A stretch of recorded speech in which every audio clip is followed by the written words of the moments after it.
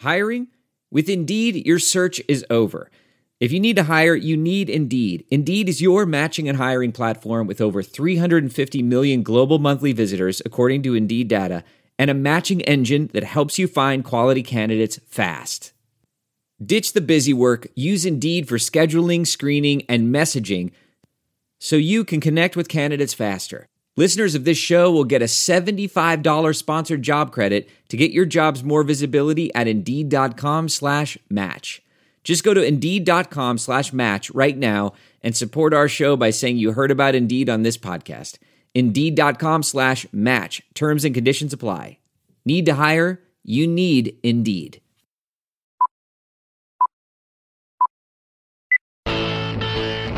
$51,000 plus on their feet. Nobody's left to beat the traffic tonight, I guarantee you. Mark gets the sign. The wind and the pitch, here it is. Swung, fly ball deep left center. Grissom on the run. Yes!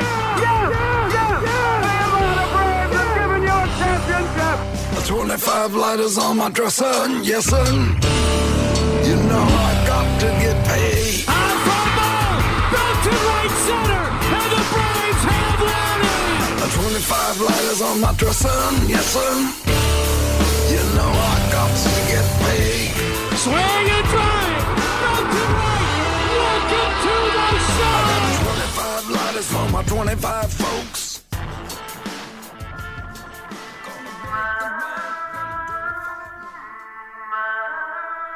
Now get ready.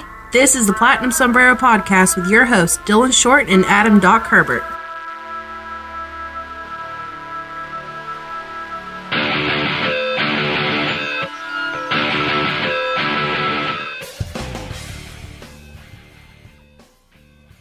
Hey everybody, welcome to another episode of the Platinum Sombrero. Brought to you by Armchair Media and our friends at BetOnline. BetOnline.ag is the number one place to go to place any of your online wagers. Maybe get a little bit of that Bitcoin when you start winning. If you want to invest in some cryptocurrency, BetOnline will pay you out in Bitcoin. I know this for a fact. If you were on BetOnline and you'd been listening at all to me for UFC 257 and you played the same guys I played, you'd have walked away with a nice tidy profit. Dustin Poirier knocking out Conor McGregor, making me look like a genius. BetOnline.ag, not just home for MMA, but soccer, basketball, baseball, football, whatever sport. If there's a line, BetOnline's going to have it. From the super in-depth lines for experienced players and sharps to super easy beginner lines for those of you that are just trying it out, go to betonline.ag, sign up, use our promo code ARMCHAIR, and you'll get a nice little surprise. I'm not going to tell you what it is, though. You got to go, you got to sign up, you got to use the code to find out. Betonline.ag, play, win, and have a great time. All right, Doc. It has been a while since we've recorded, and there has been a lot of tragedy in the Atlanta Braves family. So before we get too in-depth with anything to do with the 2021 baseball season, I think we should do a little tribute here for the three Titans that have been lost for the Braves in basically consecutive weeks to start off 2021. Not a great start for 2021, but Phil Niekro, Don Sutton, and Hank Aaron all passing on. Absolute legends. I said this on Locked On today, and I really am sad that I don't have the same stories that I can talk about with Phil Niekro that I can with Don Sutton and Hank Aaron. Unfortunately, just before either of our times, really. But Knucksy, probably the most famous knuckleballer maybe of all time, probably the best knuckleballer of all time, guy that really revolutionized the knuckleball for sure. Just a titan in his own right. All three of those guys, absolute titans, for different reasons, obviously. But 2021 hitting hard, and you know this is what happens. Eventually, your heroes and your legends get up older, and Father Time being undefeated and all. But kind of hard to lose all three at once. You know, and you're starting to see a lot of legends from when we were kids. Some of the guys, you know, not just specific to the Braves, but in the last year alone, you know, we lost Tommy Lasorda this year as well, and Bob Gibson, and a lot of the names you just start to see, and it's like heaven is building quite the expansion team up there, you know. And you're right about Phil Niekro. He's obviously a legend, but of the three, I have the least kind of connection to him. with Don, you know, when I first moved to Georgia in 1992, it was that just elite level booth. You know, and this is Don's playing days. You know, his longevity and his consistency is so incredibly admirable. But when he was playing, I never really got to watch him pitch. But so when I moved to Georgia in 1992, and it was Skip Carey, Pete Van Wieren, Don Sutton, and Joe Simpson, and every night, you know, two of them would pair up and do 4.5 innings together on the radio, and then they would switch with the other two guys and go do the rest of the game in the TV booth. So whether you were watching the game or listening to the game, you would get all four guys, and Don was just so friendly. It was almost like any good broadcaster, it just kind of felt like you knew him after a certain period of time. And he kind of progressed from being just really super sharp and to being like a lovable grandpa type, you know, and then in 2017, 2018, you could really kind of hear the strain in his voice, and you could really kind of tell that he was getting to the point where you would have to consider how much longer he would be doing games. And I think the last game that he called on the radio was in 2018, the end of the NLDS against the Dodgers. And so getting the news about him was, you know, it was like losing a family member. And with Hank, there was like an hour period where as soon as I got the news, I couldn't even move. I couldn't do anything. I was so grossly unprepared for any of it. I just sat there completely stunned and had to take a while to process my thoughts. I mean, nothing will ever prepare you for losing somebody like Hank Aaron, because there is nobody like Hank Aaron. No, that's absolutely right. I mean, Hank is Hank. I mean, you can literally just say Hank and people know who you're talking about. That's the level of just legend. And it's really transcendent. It's not just what he did for baseball. I mean, it's across all sports. It's not even just the sports world in general. I mean, Hank is one of those guys that really kind of transcended everything. And when you talk about what he accomplished, it's really his incredible career is almost secondary to everything else that he was able to accomplish. I mean, breaking that color barrier for the home run record, notwithstanding all the things that he had to deal with, and the inspiration that he was for an entire generation of players and just athletes in general and children in general. Just, you can't really adequately put into words what Hank Aaron was. And I honestly believe for a good number of the people that refuse to recognize Barry Bonds as the home run king is not because of the steroids. We've seen dirty records before. I think a lot of it has to do with because it's Hank's record, and Hank was just such a tremendous person that you wanted Hank to have that record forever. You didn't want somebody like Barry to take the record from Hank, and I think that's still today. I think that's a lot of the reason why Barry is not really recognized as the home run king. I think that's true. I mean, I almost feel guilty referring to him as Hank and not Henry sometimes, because it's too colloquial. Like, I feel almost like if the king's name is Robert, you don't just go around calling him Bob. You know what I mean? Like, it's like only the people in that special inner circle could really call him Hank. But I mean, you hear stories about a couple years ago, the last season at Turner Field, when they had the numbers out on the wall. They were counting down game by game for the amount of home games remaining, and Hank came out to tear down the 44 and walked through the Mets bullpen, and just seeing all of the Mets pitchers just lighting up. Like, these are professionals, these are major leaguers, these guys have met so many of their heroes, and as soon as they see Hank Aaron, they're just lining up like, oh my God, that is legit royalty right there. I mean, he's on the Mount Rushmore of players. I mean, and statistically, everybody knows 755. Like you said, the name Hank, you just say it and everybody knows exactly who you're talking about. You say 755 and everybody knows the number too. I mean, that's even more vague than the name is in theory, but I mean, you say the number and everybody knows exactly what you're talking about. We've all seen the video of him hitting the 715th home run and the call by Vin Scully and the guy with the giant net trying to catch it in the outfield, you know? I mean, and when you're looking at the stats, it goes. Anybody can go look at stats, but I feel obligated to point out. Everybody knows that he's the home run king, depending on how you feel about Barry. But he's also third all time in hits, and he had 3,771 hits in his career.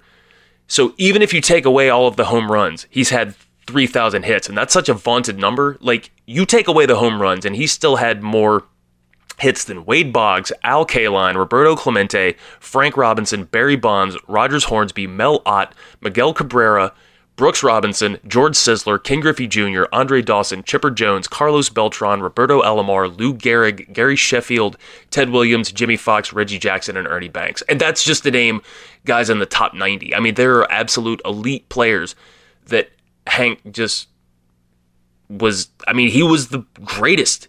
You look at total bases, you look at runs batted in. I mean, it wasn't just home runs that he held these records in. It's unbelievable. Not just that, not even just that, too. I mean, you're talking about he also did that while never hitting 50 homers in a season. Ever. Yeah. And nobody talks about his defense either. Won 5 Gold Gloves. It's just absolutely ridiculous. I mean, just how good of a player he was. And when you put him on the Mount Rushmore, you're absolutely right. I don't know if I've got him third or fourth, but he's right there with the greatest players of all time. And really, baseball's a little bit different. I don't know that there's one definitive player that you can say is the greatest of all time. And depending on how you feel about steroids, depends on whether you're going to put Barry Bonds at one. Depending on how Mike Trout's career continues to progress, he can certainly get to that point too. But that's the crazy part right there is we've seen just how amazing Mike Trout is. And he's the closest thing to Hank we've had since Hank.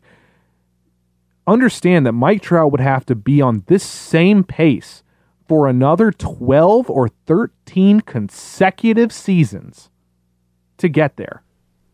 And it's also worth noting that Hank was doing this during the dead ball era. You look at the numbers from 1968, guys like Bob Gibson were just dominating baseball. They were shutting everybody down, and he just didn't matter. He could hit anybody at any time. I mean, that's one of the things. Like, I think that's a fun thing that we can do for one of our shows in the future is to do our Mount Rushmore. I mean, everybody's going to have Ted Williams. I think everybody's going to have Hank. Everybody's going to probably have Babe Ruth. Who's going to be that fourth member?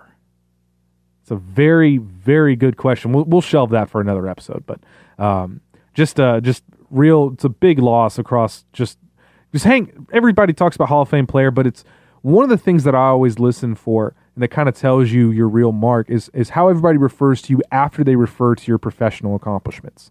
And with Hank, it's always been the same thing that's always been said by anyone that's come in contact with him. Hall of Fame player, Hall of Fame person, or Hall of Fame player, better person. And to me, that's the real story. It's not how good he was at the sport. There have been a ton of players that have been amazing in the sport, but have been horrible people. Mickey Mantle comes to mind in particular. Absolutely amazing player, pretty awful person. Not one person has ever had a bad thing to say about Hank. Just an absolute joy for everybody that was around him. And you can listen to the tributes and you can tell just how much he was beloved by everybody. And I think that's probably the best tribute you can give to somebody is the mark that they were able to make, not on the sport, but outside of it, what they were able to impart on people's lives. And for Hank and for Don and for Phil, just absolute incredible achievements on and off the field in their lives, and will be sorely missed this season and for the future. I mean, for those of you like me who didn't really get to know any of them, but listening to Don for 20 years, I mean, it's not going to be the same. It's not the same hearing radio voices. Just like for most of you that grew up on Skip and Pete, it's not the same when you don't hear Skip and Pete on the radio. It's not going to be the same when you don't hear Don Sutton anymore. So really going to miss all three of them. But just very, very incredible lives and careers for those three. We do have to move on. We can't spend all of our time talking about them, unfortunately. So switching from a kind of a sad but celebratory topic into a topic that I don't think anybody wants to celebrate right now, and that is the Hall of Fame for Major League Baseball. And the Hall of Fame for me is such a weird thing because I don't know that any Hall of Fame infuriates me as much as baseball's Hall of Fame, But I also don't think there's any Hall of Fame in professional sports that has the same meaning as baseball's Hall of Fame. And I think that's probably why it infuriates me so much. We're really getting to a questionable time for the Hall of Fame right now with the steroid era. You've seen it a lot in some of the guys like Bonds, Clemens are obviously some of the bigger names. They've been dominating the ballot for the past 10 years, and not even so much for the votes, but just for the storylines surrounding them. McGuire and Palmeiro and some of the guys that were, and Sammy Sosa and some of the guys that were implicated really big time in the steroid era. And every year you start to get a little bit more of those guys peppered in. So it's raising a lot of ethical questions, and you start getting into the character clause and kind of what it means. And I certainly understand, I obviously don't have a Hall of Fame vote, but I have to imagine that it would be really hard to separate the accomplishment from the actual person, especially for the people that are voting for them, because the writers that are voting for them, in a lot of cases, they spent years one-on-one with these players. They're trying to get stories, they're trying to communicate with them, and you really kind of get to know who somebody is off the field. You could have guys that are heroes to some people that are just absolute nightmares to talk to or to work with, So when it comes time to vote for the Hall of Fame, it would be really hard to separate, Barry Bonds from his off-field stuff. And it's kind of murky when you get into the steroid guys, because it's off-field, but it's also on-field too. Some guys that have domestic abuse cases, like Omar Vizquel or Andrew Jones. Some guys like Curt Schilling, who has got his own set of off-field stuff. The character clause is a really, really interesting thing, but in my opinion, at least, what happened off the field shouldn't matter at all. You should be getting into the Hall of Fame on your baseball merits, but it's so tricky to actually do that. I don't know if I would be able to actually effectively do that if I were given a vote. I'd think that the character clause, one, it should be defined. It shouldn't be this ambiguous term of because what is demeaning for one person's character in one person's mind is not the same for another person's mind. I think that should be something that is laid out by the Hall of Fame committee, and I think that should be something that's applied before they ever make it to the ballot. As in, if somebody fails the character clause, I don't think they should be on the ballot, period, because I don't think the individual writers should be given that power, because there is a ton of pettiness in the media, as we've seen by people that like to parade around the fact that they didn't vote for a single person. Personally, I think if you get a ballot and you turn it back in and you submit it with nobody on it, you shouldn't get a ballot again. You should, if you don't want to vote for anybody in that ballot, you should refuse a ballot. That way you're not affecting the percentages that much. I think that too many people want to have a big ego trip or be noticed, which is why you'll see people that'll do something like only vote for Jeff Kent, or only vote for Derek Jeter, despite there being numerous people that were worthy of being voted on. I can't stand writers that do that. That's people trying to make themselves bigger by being controversial. It's essentially the Skip Bayless method for anything. And as with Skip Bayless, I hate it, and I wish that they weren't given a platform at all. I don't really like writers being the ones to decide who goes into the Hall of Fame anyway, because as we've known for 20, 30 years, writers happen to be heavily influenced by their biases, and bias is the antithesis to a correct Hall of Fame. And when you're talking about baseball's Hall of Fame, which is really the last Hall of Fame that really means anything, everybody gets into the Basketball Hall of Fame, Football Hall of Fame. There's players that really weren't even like top 10 players during their time period that are in the Hall of Fame. Baseball's Hall of Fame is the last Hall of Fame that still feels at least kind of sacred, and we're really quickly losing that feeling as well. Do you think Barry Bonds and Roger Clemens get in? Next year is going to be really, really interesting for a lot of different reasons. First of which being that is the last year for Bonds and Clemens and Schilling if they vote to keep him on the ballot, because he has requested to not be on the ballot anymore. No, I don't. I think if they get in, it's going to have to be Veterans Committee.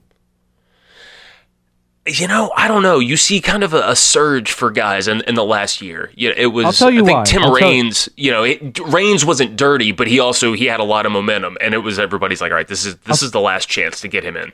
I'll tell you why I feel it's different, and I feel it's different because I feel the times are different right now in 2021. people have this real hard-on for how they're perceived, and they have a real addiction to a feeling of moral superiority. And I think that is very much going to cloud this issue where in previous years, I think if Bonds and Clemens were going to get on the ballot, it would have had to have been probably 2 or 3 years ago. I think right now, people are going to want to take a moral high ground stance on every issue, and whether you agree with that or not is immaterial. I'm just telling you what I think is going to happen. I don't think that the individual is going to want to cede that feeling of power, and I don't feel that Bonds or Clemens or really any of the major steroid players, aside from one other person who will be on the ballot for their first time next year, will get in. Now that is the real question. Is I don't believe Bonds and Clemens get in.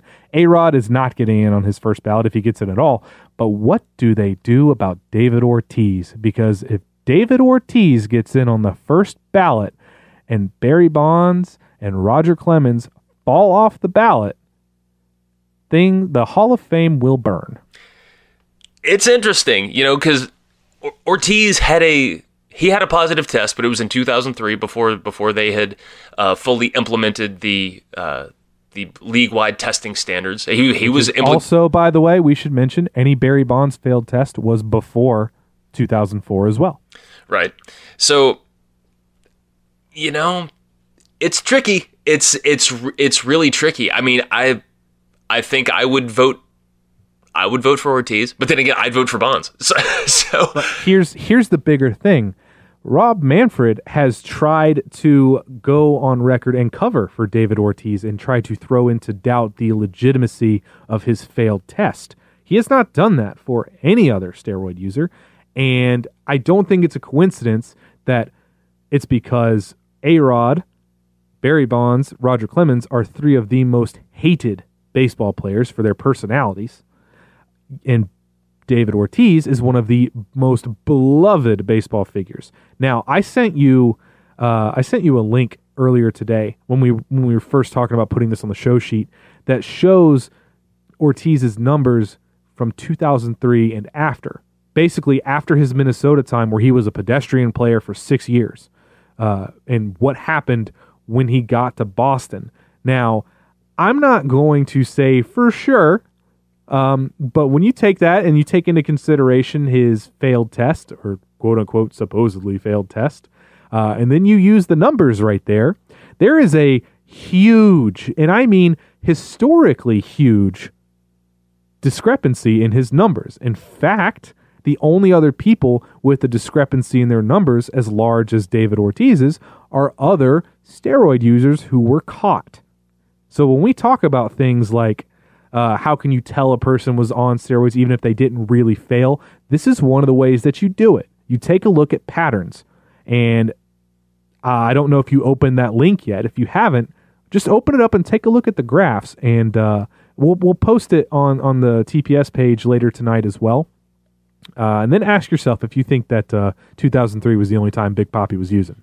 I will say this. If I'm not mistaken, when he was playing with the Twins, it was when they were still in the Metrodome, and they had basically the not the green monster, but we'll call it the purple monster because it was up in Minnesota equivalent in right field. And then he went to Fenway, where it's got the very short wall, and it's you've seen Fenway. It's got the very short wall in right, and it's not tall and also not far from home plate. So he being a left-handed hitter, it was probably playing to his advantage a little bit more. But spikes like that, where he was going from hitting like 9, I think his career high in home runs was 20 with the Twins, and then within 2 years he was hitting like 31, 54. I mean, he wound up hitting 483 home runs with the Red Sox. So it does certainly look suspicious. I don't think that it's something as simple as he just had a shorter wall to hit him over. I don't think that hurt things. But in that era, I mean, pretty much everybody was doing it. I've said before, there are like 6 players that I can think of off the top of my head that weren't taking steroids.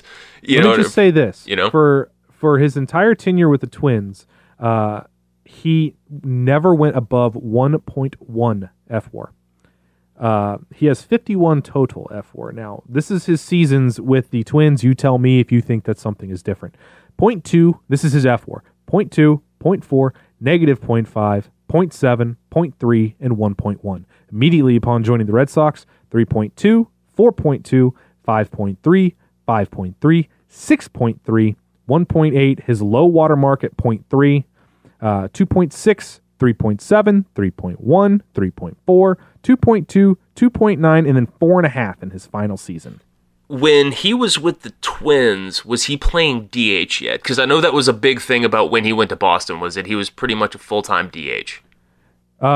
He was kind of splitting time. So in 98, he played 86 games, had about 325 plate appearances. 2000, he played in 130 games. 2001, 89. In 2002, he had 125 games. So he was a part-time player for pretty much all of his time. 97 and 99, only had 10 games, or 10 games and 15 games in 97, 10 and 99. But basically, he was a part-time player because he's an awful defender, and he always has been. And he wasn't a good enough hitter to be their full-time DH. Didn't really become a full-time DH until his time in Boston, where his first year in Boston, by the way, his 31 homers, that was in 128 games.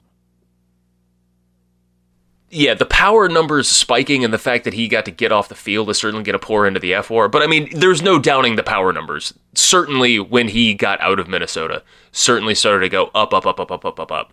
So there is the failed test, which there's a little bit of controversy as to what he tested positive for. To hear him tell the story, he doesn't know what he tested positive for, and nobody, quote unquote, ever told him. I'll tell you right now, that's a lie. Because when you fail a test, and I know this because I have been drug tested before, as have everybody else, and if anybody has ever taken a drug test or failed a drug test, I'm not going to ask if you have or not, you get a letter, and it tells you what you tested for.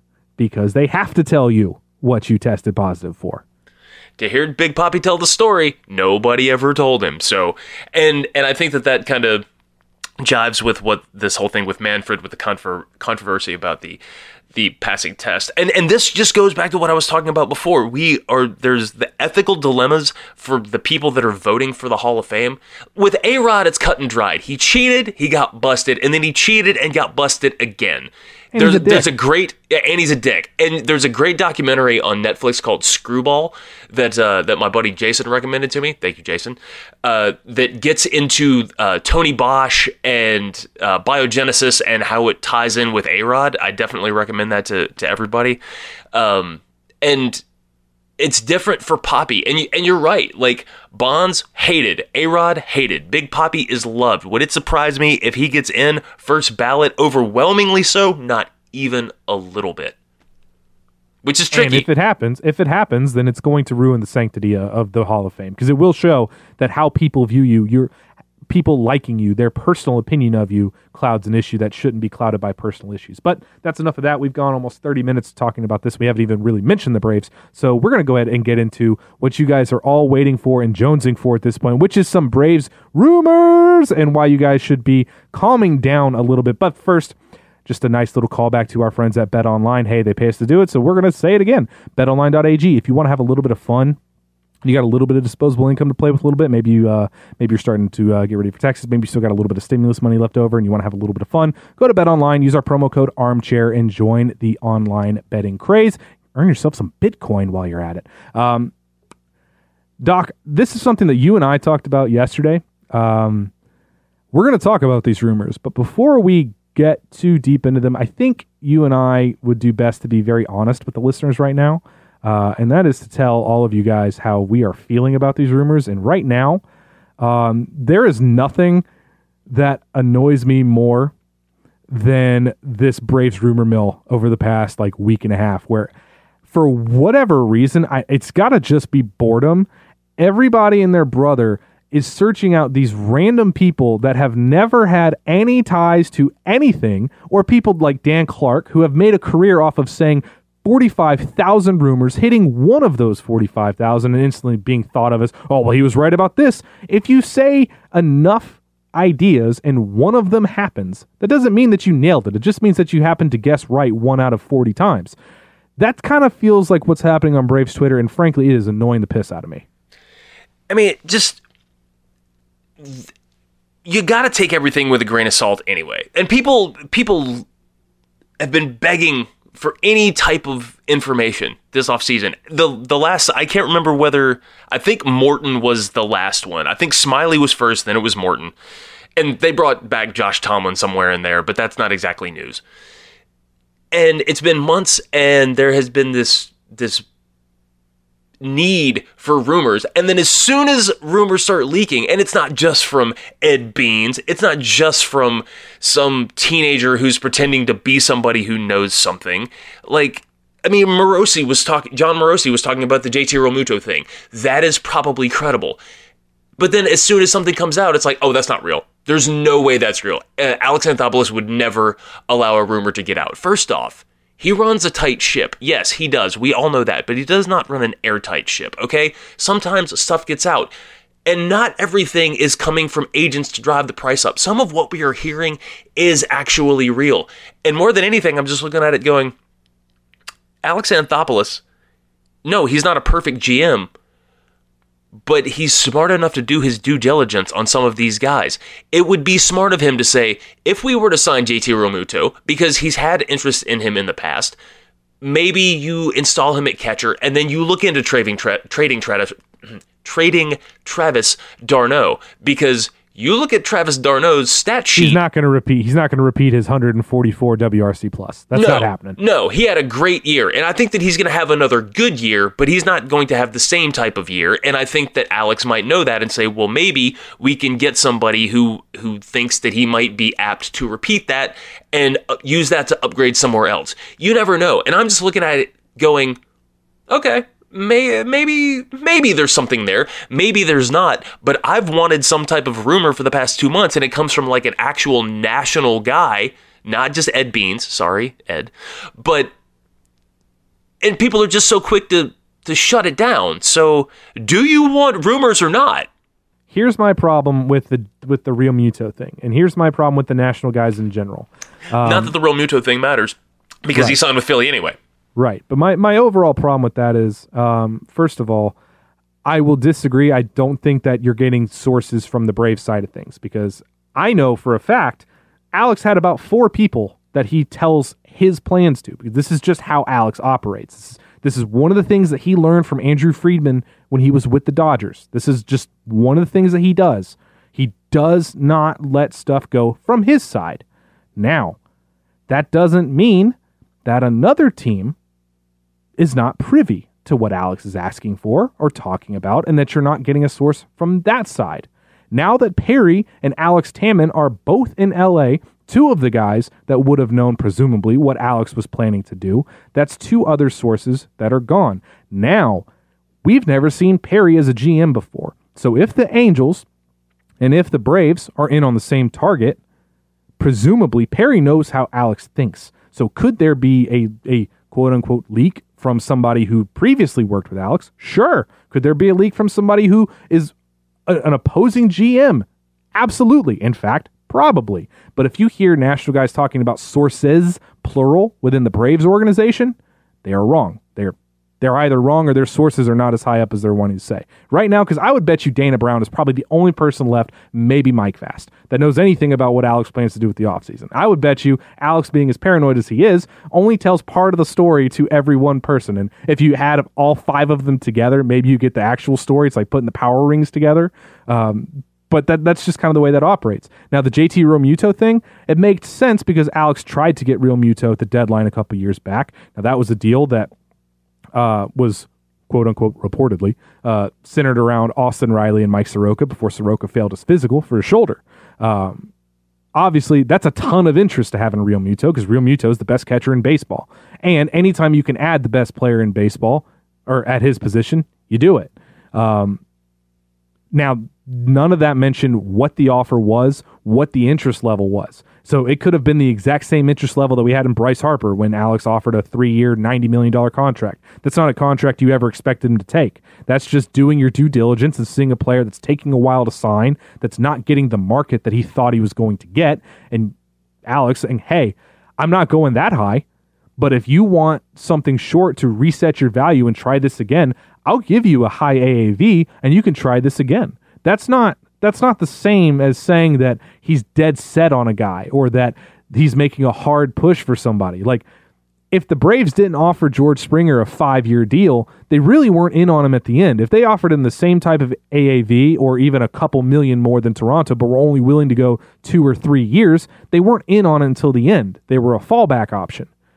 There's a clear difference there, and that's part of my issue with this too, is people are just seeing names and they're instantly assuming that it's always the same interest. Either we were all the way in on it and he just wouldn't offer the years, or man, he just got outbid again. Like, there are so many variables involved in all of these that you can't just assume that they're all the same story. And by the way, even if that player is never going, you don't think that that player would ever accept that type of deal, you would still be remiss in your job as a GM not to offer something palatable for you and just see if something happens. The worst that can happen is that guy tells you no. And not to mention, quite frankly, that's it. The Blue Jays just gave $150 million to a guy that's 31 years old. $100+ million contracts for players in their 30s, they don't tend to end well. You know what I mean? And Anthopoulos is very conservative, maybe too conservative to a point, but he's also not an idiot. And I don't think that he is dumb to the fact that some of those deals, you look at Albert Pujols, you look at the A-Rod deal. Yeah, he performed when he wasn't suspended, when he wasn't. Look at the Troy Tulowitzki deal that he made when he was in Toronto. There are a lot of really bad contracts like that out there. And yeah, it would have been great if the Braves would have signed George Springer. And they probably, could they have afforded it? Sure. Does that mean it's a smart move? No. You got $10,000 in your pocket. You don't have to spend it all at once. Not to mention, this offseason, look, I know everybody's frustrated, and spring training starts 2.5 weeks. We're not that far out. But you look at some of the big free agents, they're only now starting to come off the board. Marcell Ozuna's still out there. Look, I know there's 15 teams that don't know whether or not they're going to have the DH, but there's 15 teams that do know they're going to have it, and none of them have signed them either. This is just a weird offseason. Nelson Cruz is still out there. Yeah. So, and maybe there's going to be a DH, maybe there's not, but I kind of get why it's not like the Braves haven't done anything this offseason. It's just been several months, so it seems like there's nothing. And to kind of route this back into the rumors that are out there, look, one of the rumors that was out there this week was about Jose Ramirez. This is the one I want to talk about. Yeah, and look, you bet your ass that Alex Anthopoulos has talked to Cleveland about Jose Ramirez. Okay, absolutely he has. It is his job as a GM. He also knows that Jose Ramirez is a perennial MVP candidate who is slated to make $35 million over the next 3 years. He knows the cost is going to be astronomical. So people can bang on Alex all they want for him being too conservative, but as soon as you see that package, you are going to wish that he had been conservative, because if you are holding on, like, the amount of talent that is going to have to go to Cleveland to get Ramirez in here is tremendous. And if you can't get that deal done without sending Austin Riley to Cleveland, then you just create another hole in your lineup. So careful what you wish for. Let me tell you this. If you're somebody who's banking on the Jose Ramirez deal, I do not see any possible way that the Braves end up with Jose Ramirez for a number of reasons. One, the two philosophies in those organizations are very different. The players that each type of organization covets in their prospects is radically different. The Braves and the Indians, and I've mentioned this with my Locked On host for the Indians, we've talked about this at length a lot, they do not match up. Cleveland does not target or prioritize the same types of players that the Braves do. Cleveland does not need pitching prospects, and if they did, the only pitching prospect that the Braves have, or one of the few that the Braves have, aside from Ian Anderson, who everybody would want, that really fits their type of MO, is Kyle Wright. We have totally different types of pitchers that we go after. They don't need pitching, which is what the Braves have in abundance. They have tons, just bukus of young pitching. Aside from that, Austin Riley is about as anti-Cleveland as you could possibly have. So his value to Cleveland would be lower than it probably would be to just about anybody else. Not to mention, even if they did like the type of player Austin Riley was, they already have it in Nolan Jones. Almost the exact same type of player, in fact, except Nolan walks a heck of a lot more. They already have that type of guy at AA, and they already have Jose Ramirez at third base. So why would they want Austin Riley? They need outfielders, sure, but the Braves have one real prospect that they could offer that would be somebody that they need to be interested, and that would be Drew Waters. Now, they could also offer Christian Pache, but if they do that, you're creating a gigantic hole in your team because now Andrew's got to play center field, or you got to go out and try to find another center fielder on the block that you can then trade other prospects to get to for that. I will not buy a Jose Ramirez rumor until he's actually a Brave because the two teams they don't match up. We are not good fits for each other. We do not have the types of players that either team really looks for. And when you're trying to deal prospects for an elite player like Jose Ramirez, another team could easily outbid what Atlanta could put on the table. Because just for starters, probably the most valuable piece that Atlanta could send to Cleveland would be Shea Langeliers. That's the only prospect that we have, prospect-wise, that is a perfect match for Cleveland. And you'd absolutely have to send him. Now, you're talking about you'd have to send Waters, you would have to send Langeliers, you'd probably have to send Contreras too, because they also need some hitters.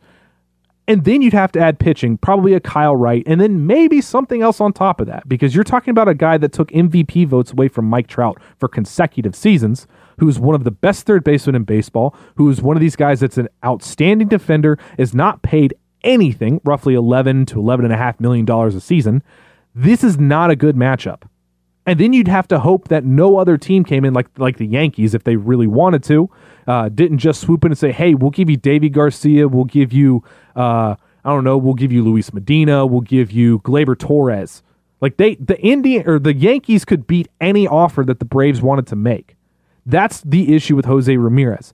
The type of third baseman you're looking at, like let's say Matt Chapman. By the way, any rumors on Matt Chapman, take those with a grain of salt too. I do think Oakland will trade him, but I don't think teams are going to be making big pushes for him until they see how he responds from a hip injury. A hip injury for a third baseman, we saw what happened with Eric Chavez. Hip injuries are not a good thing for a baseball player to have. People are going to want to see how Chapman returns to form, if he returns to full form. That one is a little bit more likely in my mind than Jose Ramirez, but not much more likely because we match up better with what Oakland likes. I just don't see Alex. To be quite honest, here's where the real thing comes in, and here's where we have to be really honest. The Braves farm system is not what it was 2-3 years ago. They are not a top 5 farm system anymore. They certainly don't have the depth anymore. You can say the international sanctions hurt that, and they played a big part of that. The other thing that played a big part of that is the drafting strategy of Alex Anthopoulos. His drafting strategy has been in the early rounds, generally where you'd get your guys that would quickly get into top 100s and things like that, guys that would be coveted by other teams. Alex tends to go with high floor. So the guys that he drafts are inherently more valuable to the Braves than they would be to somebody else. And this is one of the things that we talk about when people keep throwing around Tucker Davidson in the mix here, or Kyle Muller, or pick a name, Bryce Wilson. These are guys that have more value for the Braves than they would outside of the organization. These are guys who have gotten significantly better with their time in the org. And unless teams are sending out guys to look at these guys all the time, they're going to fall under the wayside. They're not the quote-unquote name prospects like Ian Anderson was. It's viewed differently. So you have to take that into consideration whenever you talk about these mega type of deals. When you're sending that type of trade package somewhere, I mean, look, Jose Ramirez is amazing, okay? And Cleveland, it would absolutely be right to ask for everything that they could ask for. But for as much as people still, God, what is it, 14 years later since the Mark Teixeira deal? For as mad as people still are about that because of the value that went to Texas to get him, I mean, you're looking at another situation possibly like that. Maybe not. Maybe none of those guys turn into anything if they go that direction. But you've got to be really careful about the guys that you send in trade. And when you start assessing value, we had a conversation a couple years ago about what would it take to get Mike Trout on the Braves? And I said, no matter what it is, I don't want to send it out to LA, because you start looking at value. Yeah, Trout's amazing, and I'd love to watch him every night, but What's your point of diminishing returns? Well, yeah, I mean, you're gonna over the course of the rest of his deal, he's gonna generate X amount of value, but that's just one guy, as opposed to like 7 guys going out to LA that are gonna be able to combine value and just give you so much more over the course of a deal like that. So, especially when you're looking at guys that are as close to the major leagues as a lot of the guys that would go to Cleveland in that deal, and like I said, there's no guarantee. And you look at the Yu Darvish deal, and you look at the Blake Snell deal, and even the Lindor deal. I mean, there are good players going back and forth. I know that Luis Patino, who went to Tampa in the Blake Snell deal. I mean, he's right in that Ian Anderson, Drew Waters ranking tier. But out of all of those guys, he's like the main one of those guys. So there's a possibility that the way that trades have gone this offseason and the way that players are being valued this offseason, that you could get away with a trade package that's not going to be absolutely backbreaking. But for a guy like Ramirez, Cleveland knows that they could put Atlanta over a barrel if they really wanted to, because that is an amazing player at a position of need on an affordable contract. You shoot your shot and you hope you get what you want. If nothing else, you fall a little short, you could still get a lot of amazing players. So they also have no reason to trade Ramirez, because even with all the money they've shed right now, at worst they're third in a very winnable division with great pitching still. And if there's any pitching that they have is always going to keep them in the hunt in that division. And if there is any chance of expanded playoffs being traded for a DH, I know that there's some talks going on between the union and the league about how they're going to do that. Me personally, I still think the DH comes, and I think it does eventually get traded for expanded playoffs, even though the players' union has been adamant that they don't want to do that. If you are Cleveland and you are talking about, you're third in your division, you're behind the White Sox, you're behind the Twins, you're certainly ahead of the Royals and the Tigers. So there is a possibility that you could slide into the back end of the playoffs. And that's without Francisco Lindor, because you're right, they've got Bieber, they've got Plesac, they've still got really, really good pitching. So you're right, they don't have to trade him, or they could trade him at the trade deadline or next offseason, and they could still get a king's ransom for him. So just comes back to relative to value. This is going to probably infuriate some people, so I want to make sure that I explain this properly. Austin Riley, relative to the value of his contract, will be more valuable than Jose Ramirez will next year, because Jose Ramirez is making $9 million in 2021. Austin Riley is going to make the league minimum, which is, $562,000? So Jose Ramirez is being paid 16 times, approximately, what Austin Riley is being paid. He will not be 16 times as valuable as Austin Riley. So relative to value of contract, is he going to have a better season? Well, of course he is. But I'm just not going to say that until there are other deals out there. There are other deals out there. We got to end the show soon, but before we do, and this will be our final one. Off season we're quickly getting into spring training. You mentioned we got about 2.5 weeks till pitchers and catchers really get back reported and everything. There's still some names out there. We talked about Nelson Cruz. We talked about Marcell Ozuna. I'm just going to take my shot we did this at the end of the season. I think the guys that I projected and predicted are actually still on the board. I don't know if you have any ideas or if you want to take a shot on what you think eventually happens, but I'll take a shot at what I'm going to say is what happens. Now, again, this is no sources. This is just me taking a shot on fits for philosophy, cost, and what have you. I think the easiest thing to project is Justin Turner. Braves have a hole at third base. I don't think they want to roll with Austin Riley without any competition. It's not like Austin can't play left field anyway. We're not going to have Ender starting in left field. So I would project Justin Turner. It's a guy that has wanted a 4-year deal. No one is offering a 4-year deal. LA is still in play for him. Obviously, the Dodgers are still in play. But I think the Braves could go.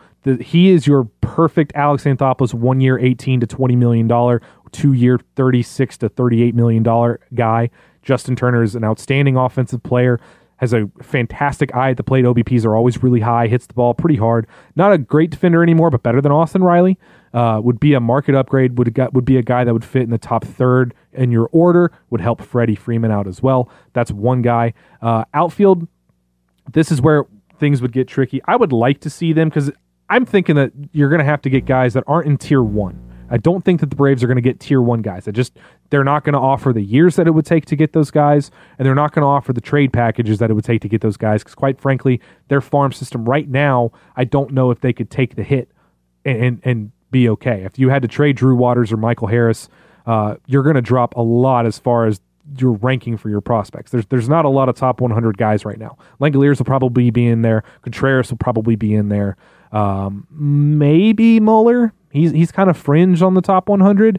But right now, Drew is the only Drew, Langoliers are the only definitive top 100s. Contreras might get up to as high as about 88 maybe, but that's probably the only 3.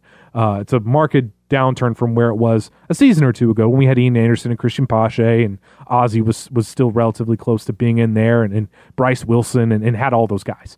I think Teoscar Hernandez would be a name that I would really watch out for. Now that Toronto signed Marcus Semien, who's probably going to play second base for them, that's going to push Cavan Biggio to the outfield. Now, they might try to trade Cavan for starting pitching, or they could trade Teoscar Hernandez. Now, if you did that, what would you be giving up? Probably start with Kyle Wright, and you probably include some more pitchers on top of that. But they definitely need starting pitching. I would look for something like that. Now, I'm not sure that Teoscar would be the guy. I feel pretty confident that Turner is probably a pretty key target for Atlanta right now. And then I would look towards some platoon people in the outfield. As much as we don't want to see a platoon, platoons are very effective, especially they're cost effective. Jock Peterson is still out there. You could always end up getting Turner and Jock Peterson and pairing platooning Jock in left field with Austin Riley. And that would be a pretty effective platoon if Riley takes any steps forward. I do like the Turner addition. I think you're right that he would kind of fit right in the Alex Anthopoulos special, one at 18 or 2 and 32 or whatever. Nobody is going to give Justin Turner a 4-year deal, not even the Dodgers, and he's been there forever. I keep coming back to Anthony Santander from the Orioles. I know he's not a perfect player. I know he has trouble staying healthy, but I also know that he is very affordable, and he's actually a pretty decent outfielder. You know that Alex really prioritizes defense. And the Orioles, everything that you hear about them right now, I know that there was a link with the Braves and Trey Mancini, but he just coming back from colon cancer.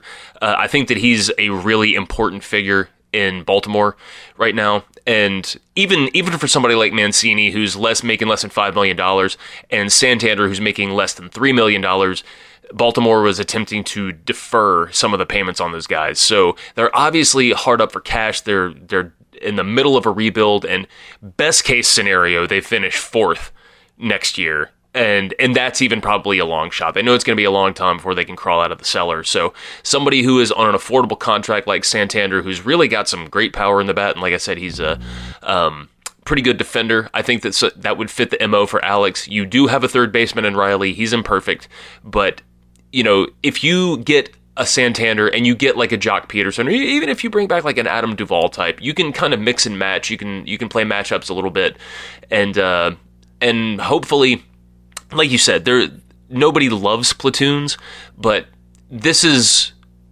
still a really, really good team. It's hard, wanting to sign this guy and that guy, but a lot of the big pieces from last year are still around. There wasn't the need to make wholesale changes to this team. I know that the want was there. Yeah, people want Springer. People want Michael Brantley. People want Real Muto or whatever. People love big names. But it's important to remember that this team still has the reigning MVP, and Ronald Acuna, Ozzie Albies, Max Fried, Mike Soroka's coming back. There's still a lot to like about this team. So 1 or 2 moves, they don't even have to necessarily be big moves, will be enough to get the Braves back in the playoffs. And they were a lot hungrier in 2020 than they were in 2019. So I think that there's still a good chance that 2021 is a really, really good year for this baseball team. Got to do something about the bench. I will say that. The bench is... Now, the Braves are not better than they were at the end of 2020, and I think that that's why a lot of people are upset, but there's still plenty of time. There's still plenty of names on the board to change that. The pitching is, without a doubt, light years better, starting pitching-wise. Bullpen, maybe a half step back, but really Melanson and Green weren't going to give you, they weren't going to give you stuff that you couldn't get from somebody else. And having Huascar, like having matriculation from some of your starters into the bullpen, that's going to help that out as well.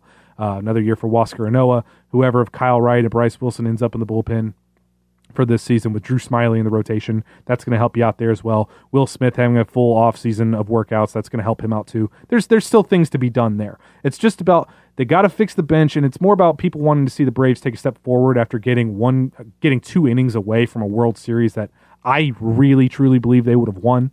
Yeah, it sucks, but there's still offseason to go. So I'm not going to freak out yet. We'll see how the rest of this turns out, but for now we really got to go. We've spent a lot of time on this. Hopefully you guys enjoyed the extra long episode since it has been a little while, trying to ramp up ourselves and figure out what we're going to do for this season. Really excited though to take that route with you. Just remember, don't freak out unless you have to. Don't raise your own blood pressure right now, man. If you're hearing 45,000 rumors, chances are all 45,000 of them are probably wrong. Just chill out until you see what happens.